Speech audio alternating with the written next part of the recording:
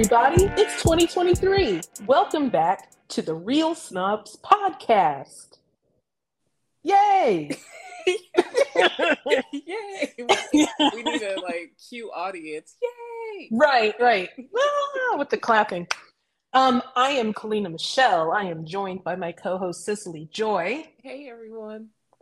And we are coming to you, not live, but we're coming to you to talk about some of the stuff we've been watching, some of the stuff that we will be excited about for the coming year. It's the middle of award season right now, Cicely. So, there's a lot going on in January. You know what? When I was younger, I used to think January wasn't as busy as the holiday time. But now that I'm an adult, I realize it's just as busy. Well, how so? Because I still feel like I don't know what January is about. Maybe it's because, we have our adult obligations and things that we have to do in our responsibilities, and that really doesn't stop. You know what I mean? But also, I keep forgetting that award season usually happens January. Paris Fashion Week took place already. And maybe it's also because it's post-pandemic. It's 3 years post-pandemic. So people are trying to, get back into the swing of things before all of that went down, True. Because I just feel like people are just moving relatively quickly this year so far.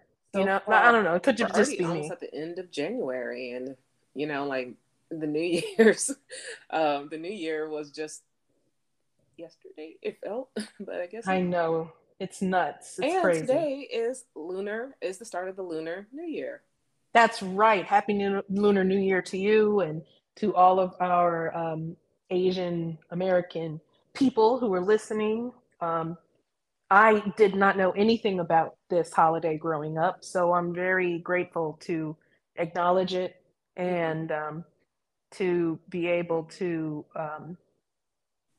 celebrate in any sort of way that I can that is respectful, obviously. And it's Year the Rabbit, which I really don't remember what any of that means. I mean, I know what it means if I actually look it up, but I don't have the stuff memorized, the zodiac, the westernized zodiac. So Chinese astrology is on a whole other level. My sister's into astrology, but I don't even know if she's even scratched the surface of Chinese astrology. I just know, shout out to TikTok because I'm all on TikTok all the time.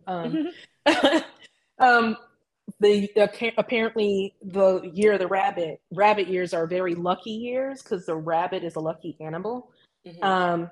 Also, the numbers 3, 6, and 9 are particularly lucky for this year as well.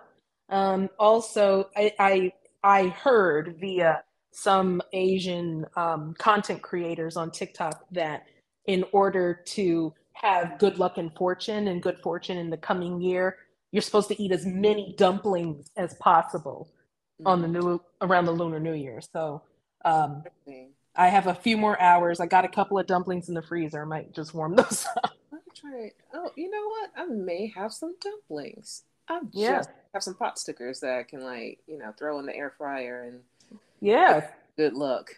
Exactly. Let's get it going because man, we could all use a little bit of luck and good fortune, right?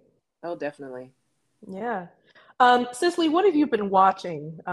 We hadn't done an episode in over a month now, so what have you been? A little break for the holiday, but I've been watching a number of things, just random things, some good things, some notable things that I can bring up. Let's see. So the most recent, which I'm super, super excited about, is The Last of Us. That's right. It's on tonight. Second episode on tonight. I'm about to watch it after we record. So it's on the second episode tonight. So I am a huge fan of this game. So you played the game. Okay. Well, yes and no. Because I actually play the game. I watch people play the game because the story itself is really good. But I didn't really care to actually, play the game and, just kill zombies and stuff. So, they're pretty much zombies.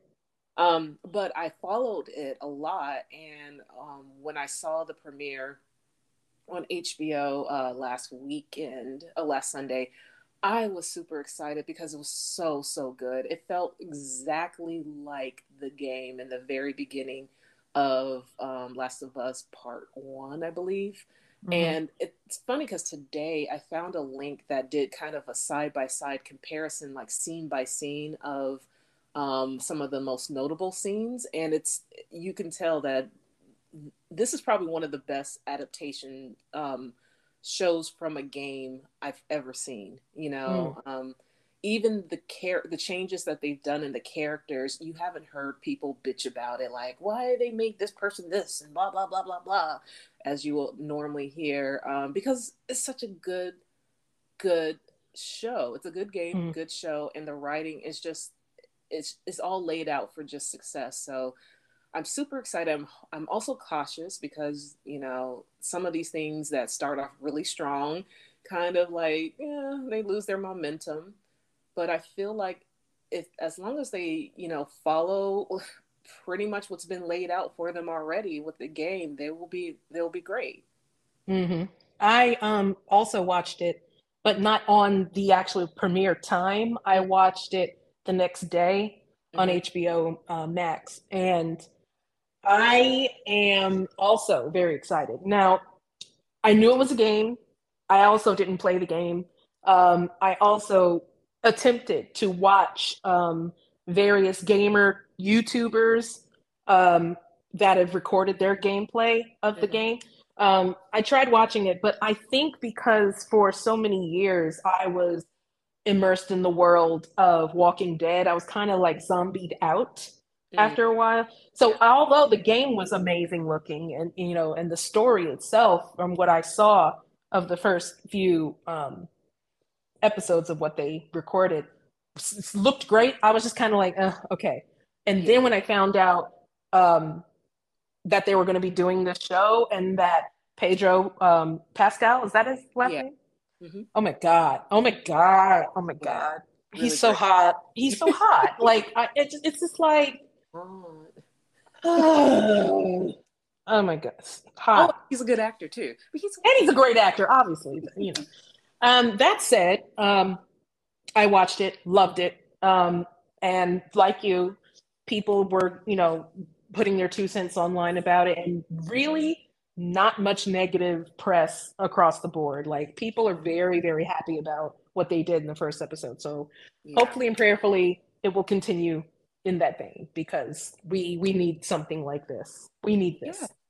And oh, how frightening though is the premise of this pandemic that occurred within the world of The Last of It's Us, on right? it's on point. It's some of the things that I'm not saying have not been discussed, because they've obviously been discussed in maybe the public health world.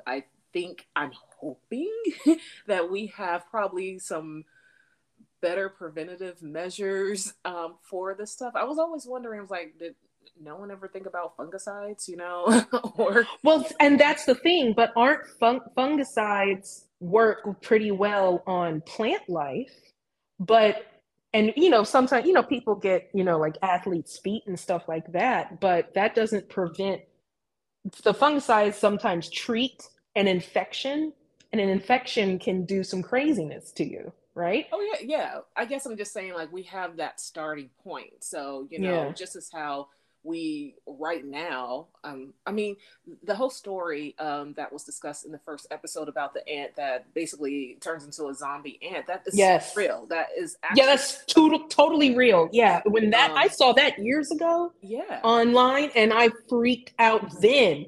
And then I started seeing The Last of Us, and I was like, "Oh no!" Like, yeah, Yeah, and I think it actually happened to the cicadas in the last cycle that they were talking about. A bunch of cicadas were like infected by something, and they were essentially dead, but just still going around, still trying to reproduce.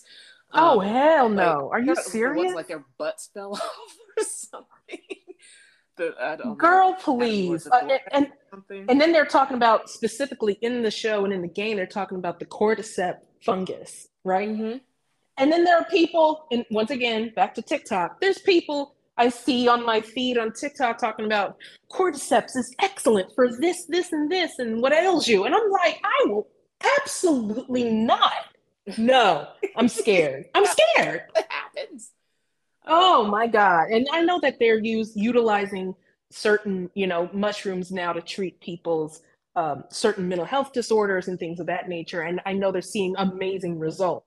Mm-hmm. But just as amazing, it could be just as deadly and crazy too. So it's just like, hell no, But okay, and I'm just going to mention this briefly, just another mm-hmm. thing that I've been watching that is actually just interesting.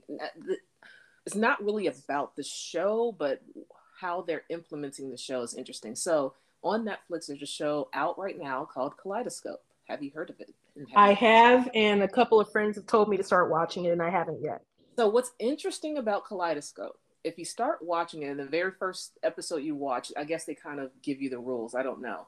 But essentially, it's, I don't know, maybe like 8 episodes, let's say. Each episode is kind of self-contained. It's all about this big heist. And this is not a spoiler. If you see the trailer, you know that that's what the show is about. And each episode kind of details an aspect of readiness of this big heist, but it is not linear. I guess there is some type of linear story, but how you view it is not going to be linear. And every viewer, every account is going to start off from a different place. And so they have the episodes kind of, instead of like numbered, they call them by a color. So it may be episode orange, episode yellow, episode purple, whatever. I started off with like episode yellow. And then I went and asked a friend, like, hey, what was the first episode you saw? And they were like, oh, it was like violet. And if you go on IMDb, they do kind of have an order, I guess, of the episodes, maybe. I don't know if you watch it in that order, if it's linear. But I realized, like, that is kind of the gimmick about it, that how they made this show is that you're not going to ever really feel like you're missing out or on something like, hey, are they talking about something that I missed? Because they're all self-contained, but they are all still linked and interconnected about this bigger situation. And it's not that each episode is from one person's perspective.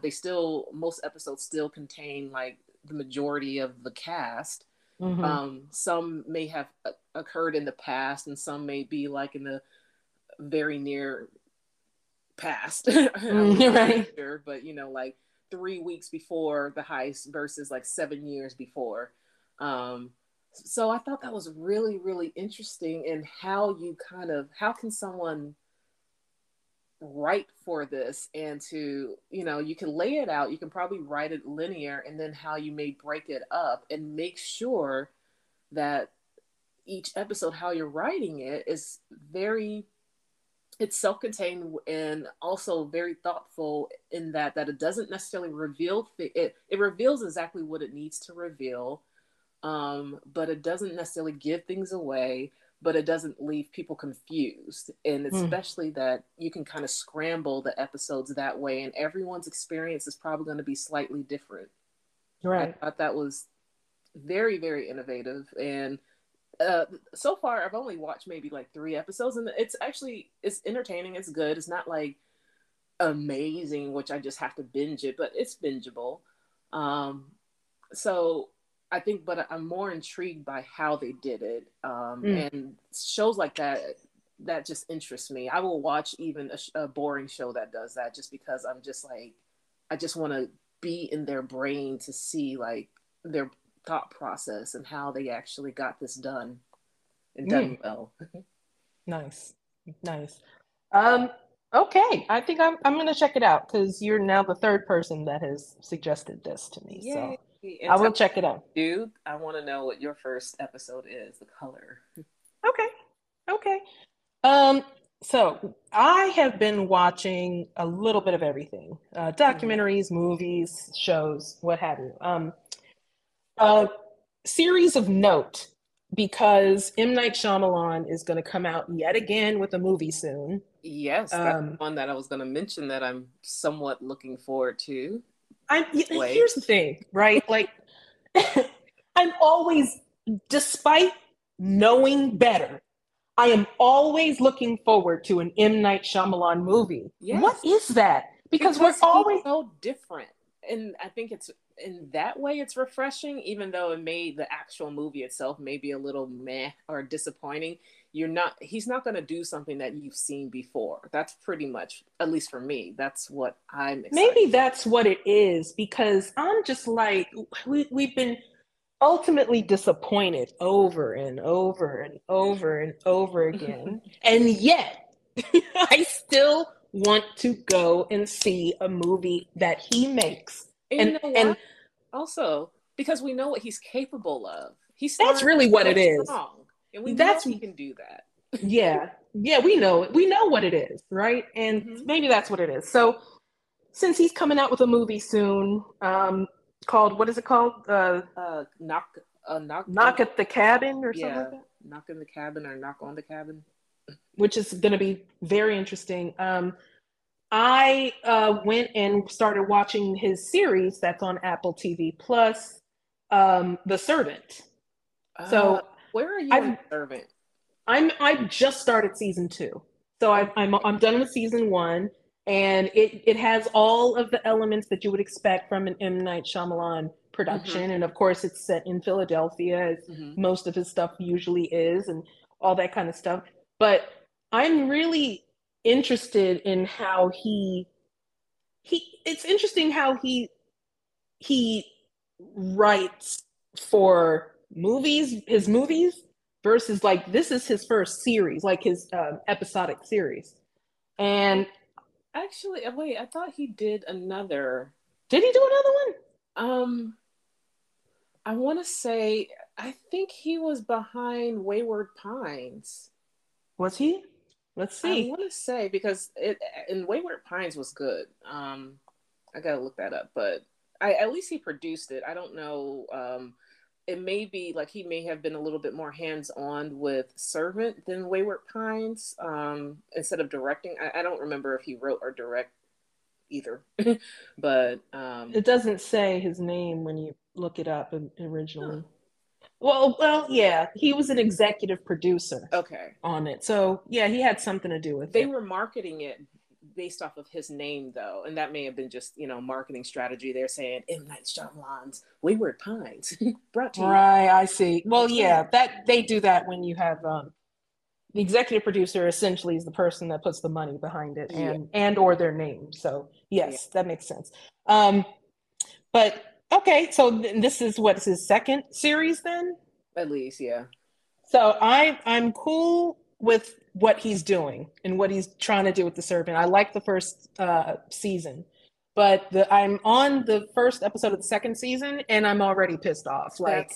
That's pretty much where I left off. I don't think I finished after the first or maybe second episode of the second season, and I'm like, I want to watch it, but that's what I'm saying. Like, I want to continue, but I have a feeling like, you know what I mean? Yeah. So, but Rupert Grint is in it, and Rupert Grint is also going to be in the movie coming out in a couple of weeks. So, I love Rupert Grint. I actually love his acting. So I'm like, let's go. Like, I'm ready. Anyway, Servant's good. It's decent. First season really kept me on my toes. I liked it.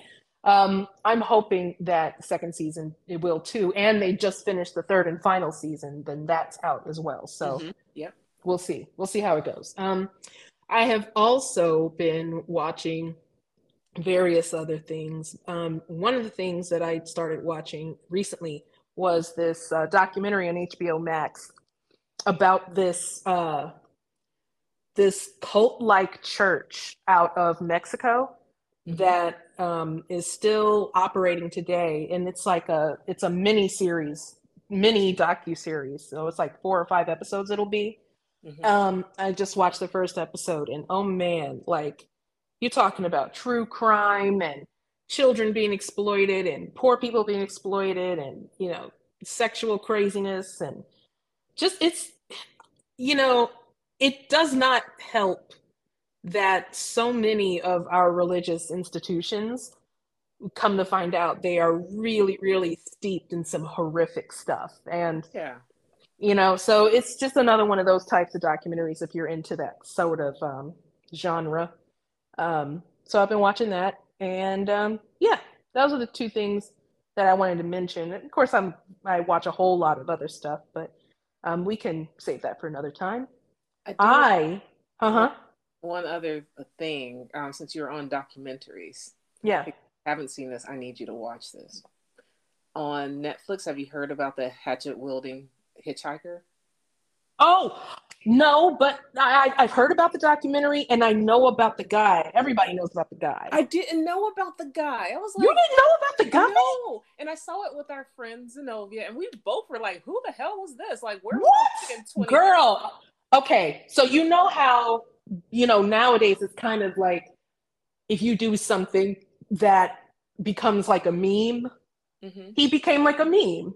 And he became a meme off of his I took whatever and I took a hatchet and smash, like mash. Yes, some mash. Like that was everywhere. It was no girl. You know what? It's all right. You were raising the young ones. You weren't on the internet too much early on. I remember when around the time when Remy was born, that's when he was making the rounds. And people loved him. I was like, where was I? Yeah. Was this viral? And just for everyone listening, just kind of like the quick, and it was so unexpected, especially if you're like me and you don't know anything about this dude. I thought it was going to be, like almost like a true crime type thing based off of the name, but the synopsis on IMDb just says, this shocking documentary chronicles a happy-go-lucky nomad's ascent to viral stardom and the steep downward spiral that resulted in his imprisonment. And what's interesting when I was watching it was I actually felt like I was watching it from the wrong perspective. Like the perspective were from kind of the news media or the people that they first interviewed him and were following him and everything. And it just felt like they were exploiting him and seeing him as this, oh, he's so kooky and crazy and all. But I'm like, if you actually listen to him, he's really on point. He's saying some profound things, but y'all are kind of dismissing it because he seems like a hobo. But he's like, we need to be listening or seeing this documentary from his perspective because y'all are in the wrong. That's how I felt when I was watching it. But that may have just been me. But I feel you because everybody had him pegged for one thing when he really wasn't that. You know what I mean? Yeah. And I just remember a couple of days after he was recorded for the news, his clip went everywhere. And you could not get away from smash, like smash, smash. It was everywhere. and then he was on everybody's TV show, everybody's talk show, everybody's whatever. Like it was a whirlwind for sure. Yeah. And the lessons that people who tend to go viral off of viral clips can take from not just him, a bunch of people kind of, they get this crazy 15-second of fame stardom, you know what I mean? And then they crash for one reason or another. And those do make for stories that most people want to watch. But then you have some people who became memes and actually did some good in their life and in the life of others. So, that's not as fun a story, and that's not, you know what I'm saying? Like, it's not as interesting a documentary subject. But yes, I have heard of it and I haven't seen it yet, but I plan on seeing it. Yes, that's awesome. Yeah. But we have gathered here today to talk about this movie called The Menu. Immediately, sis, I loved it. Yes. I did. I just did. I'm so excited about this movie. Yeah.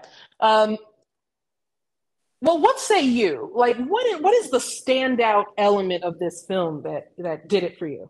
I knew and I will say just from seeing the trailers, one, the cast. I love a lot of the members of the cast. So stars, and I always find this fascinating that he pronounces his name Ray instead of Ralph, because it looks like Ralph Fiennes, but Ray Fiennes, the actor, and Nicholas Hoult, Anna Taylor-Joy, I think that's her name. Already, I just love those personalities, but there was this kind of mystery thriller kookiness about it, which is just everything I love. Like, that's exactly what I want to see. And of course, it's about food. I love food, so I'm gonna see it. But it was just this. I think I could see myself in this movie. Like, it seems like an experience that I would experience, and I've not that I've experienced something like this, but I've been in certain weird experiences where I'm thinking, like, what the hell am I getting myself into? What if this ends up being like we're being kidnapped and this and that? Like, I always have that in my mind, that suspicion of like what's really going on. The most recent one was doing the Stranger Things experience in Atlanta, and I'm like, that's fun, and it was great, but you didn't know much about it. And I'm like, this could be a movie or a show where, unassuming guests are going to experience this event. Little do they know, there actually is, a what are they called? The creature. Demogorgon. Yeah, a Demogorgon in the back about to kill them. So, it's like having that small part of your mind questioning your actual safety and thinking there may be danger, and deciding, should I go along with it? What, just that risk is, and experiencing watching it is something I do enjoy. So that alone, like, I just knew the movie was for me. So that's probably like my overall giddiness about it. But what about you? What were you excited about or intrigued about when you I mean, when you tell me Voldemort's going to be in something, like, I'm ready to rock, that said,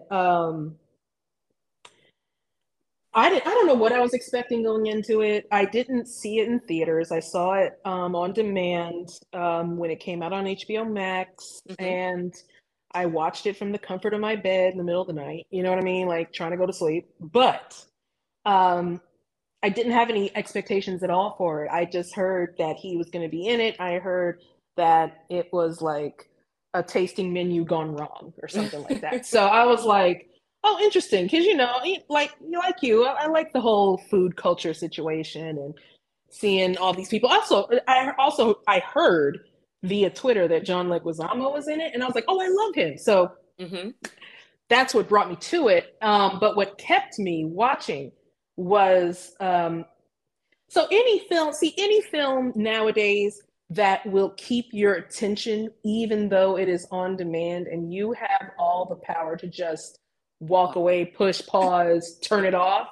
Like, there are a couple of films that I started that I will not finish because I'm like, no point. Like, I get it, it's stupid, but this was really great. And like you said, I kind of like it felt like a mystery dinner theater situation, but with a lot more sinister undertones.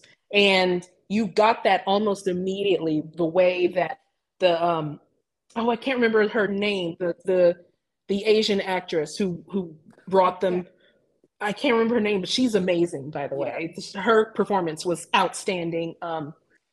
Brought them on from the boat through the island, explaining the process of what happens when the chef does this, and this is what we do to support him, and just bringing them through the barracks, showing them how they live. Like, everything was so intentional, and it gave me that kind of Knives Out. Kind of, you know what I'm saying? Like, I love that because I had watched Knives Out a couple days before I saw this. I was like, yes, I'm here for it, right? And I love how they bring in all of these like high cuisine elements, with it, you know? And then after watching it, I started seeing some of the behind the scenes of how they brought in like some of the top chefs in the country to be consultants and showing them how they usually do in certain kitchens and how they make certain things. And that was really cool. Um, what did you say the guy's name was? Was it Nicholas Hoult, you said? Mm-hmm.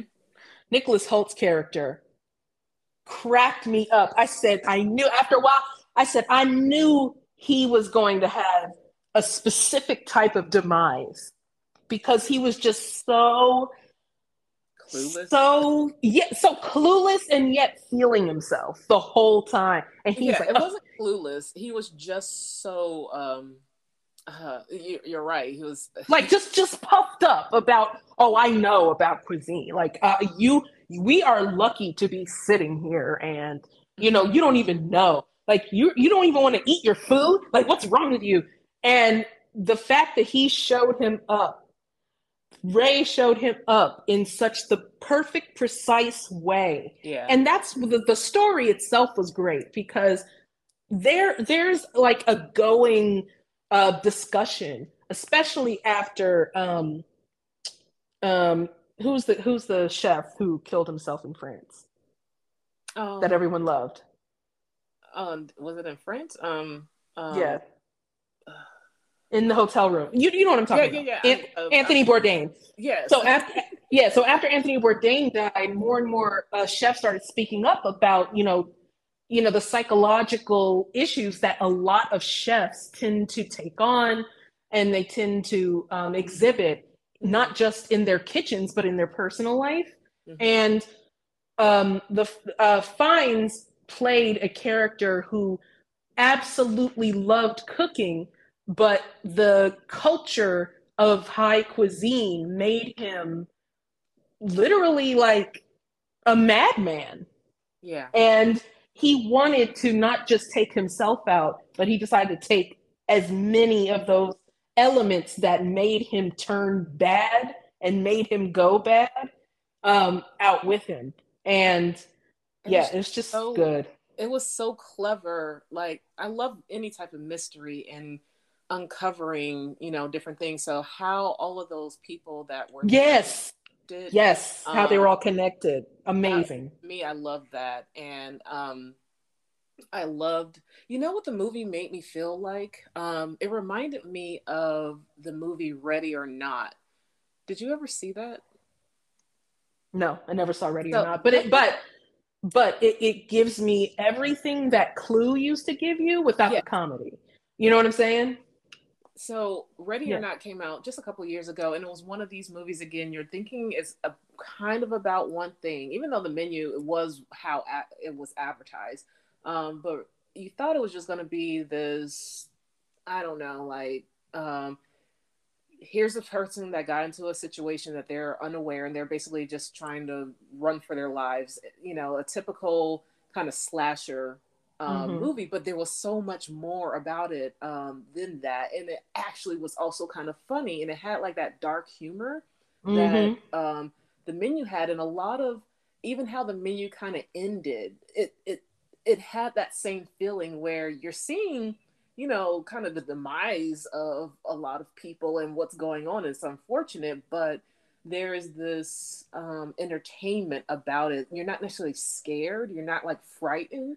You're just really trying to understand, one, how is this going to play out? Who's going to survive? You know, basically you're just trying to see how everything is going to happen instead of necessarily being scared. And I think maybe in my older age now, like when I was younger, I like to be scared more. Now I'm kind of like, I want to be more intrigued. I'm over kind of being scared. I'm over the jump scares and the oogie boogies and stuff. I want you to intrigue me. And so it's more of a psychological thriller in a way than it actually is a standard kind of you know, this is speaking of that sentiment, how you're saying like you don't want to be like jump scared all the time anymore. Like, this is an aside to that. I know the menu gave you, you know, it just scratched that itch, right? In terms of the horror genre, because I don't consider the menu a horror. No. But a movie that I did see recently that I'll do a snobby short on it later. I saw Barbarian. Mm-hmm. Barbarian scratched that horror itch that I still have in terms of like, yes, it gives you your classic horror elements. It does have a jump scare too. It does have a little bit of gore, but mostly it's psychological and you're just trying to figure out what in the heck is going on, like what's really going down. And so I feel like, is it just because of our age or our experiences as millennials and Gen X? Like what is it that these kinds of films are really speaking to us now when I don't think they really used to for me. So I think it feels like a younger Kalina, like a 20-year-old Kalina would have thought the menu was going a little too slow. Yeah. You know what I'm saying? When it comes to like typical kind of thrillers or even horror movies or anything like that, a lot of them, when I was younger, like I couldn't necessarily relate because I wouldn't feel like I would be in the situation that some of the characters would be in. They were when you watch Scream and they broke down like the tropes of a lot of these type of movies, I'm like, yeah, we all know that. We know the rules. Like, don't do these things and these things will not happen to you. But like movies like The Menu or even, whatever other movies that you can kind of put in that category are things that we probably can relate to. Like, oh, here is this experience that we would like to do. Like if you went on a all-inclusive resort somewhere and you just want to enjoy a trip with your friends and y'all are partying and you come back to the room, but not all of y'all are back. Those are things that we probably can relate to a little bit more because we can see ourselves in that situation. And watching those movies, instead of it being you're just watching a whole bunch of other people go crazy and run for their lives, you're trying to think like, how would I get out of this situation? Yeah. I was thinking that almost the whole time. Like if I were somebody, first of all, if I was invited to an island like that, and then they made me give up my cell phone, I'd be like, I'm turning around right now because that's the problem. Yeah. I'm like, because for me, like I just can't, not nowadays. Like I remember talking to my sister about how like we used to go to people's homes and like to parties at like random places and we didn't have cell phones to immediately call in case there was something that went awry, like we weren't even thinking about that. And now that we have these phones, we have immediate access to, emergency services or what have you. The fact that anybody who puts me on a deserted island with people I really don't know, or I may know in passing, and it's weird and you're not answering my questions, and then you want me to give up my cell phone? Absolutely not. Put me back on the boat. You know what I'm saying? Like, it's also different because when we were younger and we lived in a time where people didn't have cell phones and stuff, there was still access to a phone. We knew like if something went down. Yeah, like you looked around for a payphone. Like you knew. Yeah.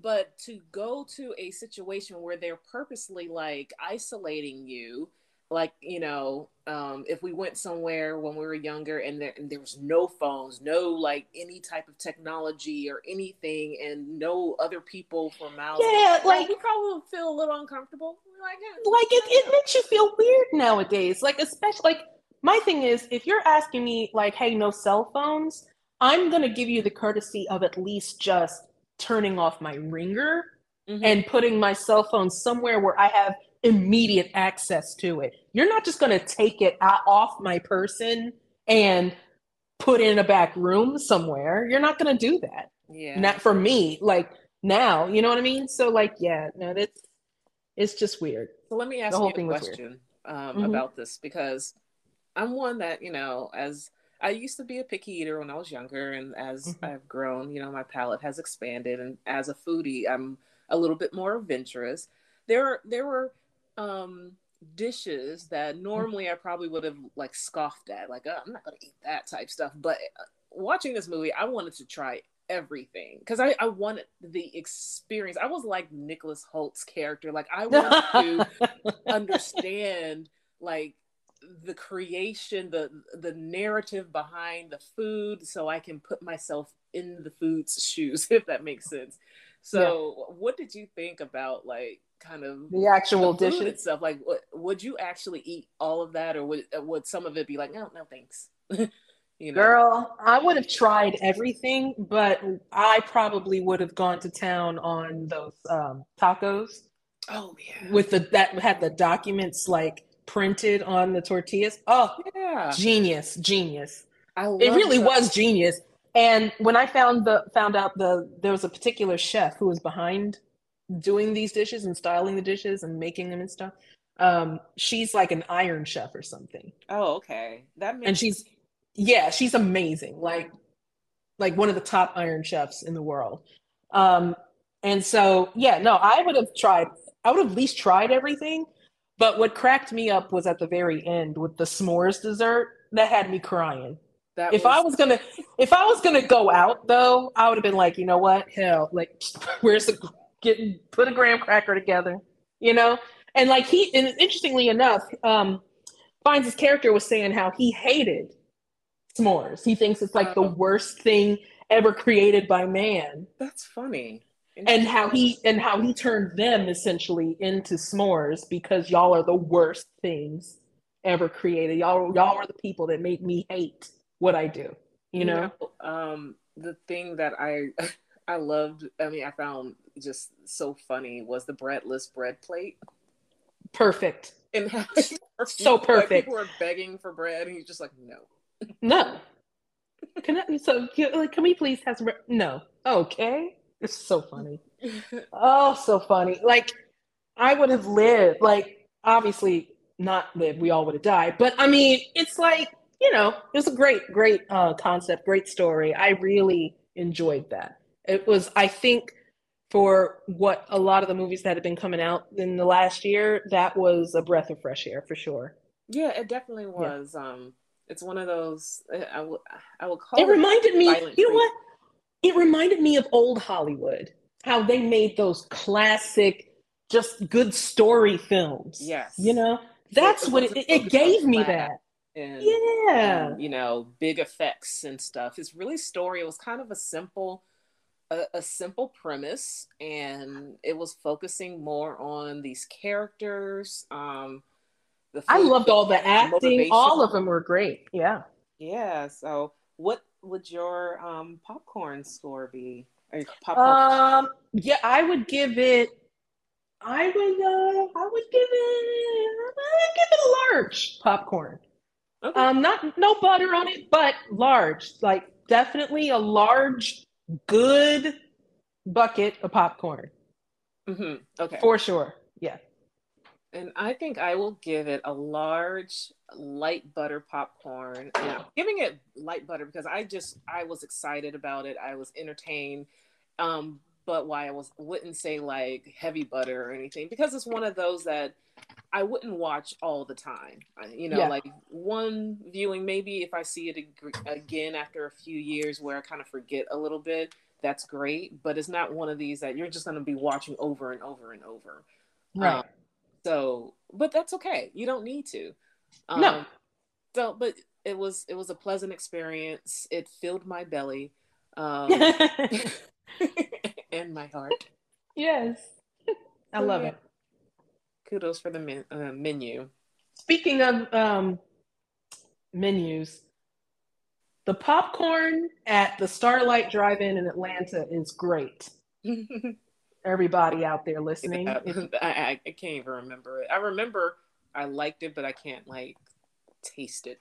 Yeah, I was thinking about it the other day when we were talking about Black Panther and everything. And oh man, if it was one thing that is redeemable, it's that popcorn. It was good. Going back. I know, right? Ugh, it was good. But that's it. The menu. Y'all should see it. It's pretty good. Yeah. Mm-hmm.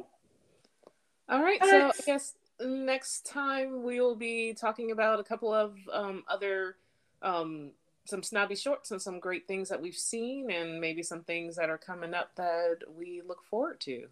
Yes, because there's some interesting stuff happening this year, pretty soon too. So yes, yeah. All right, girl.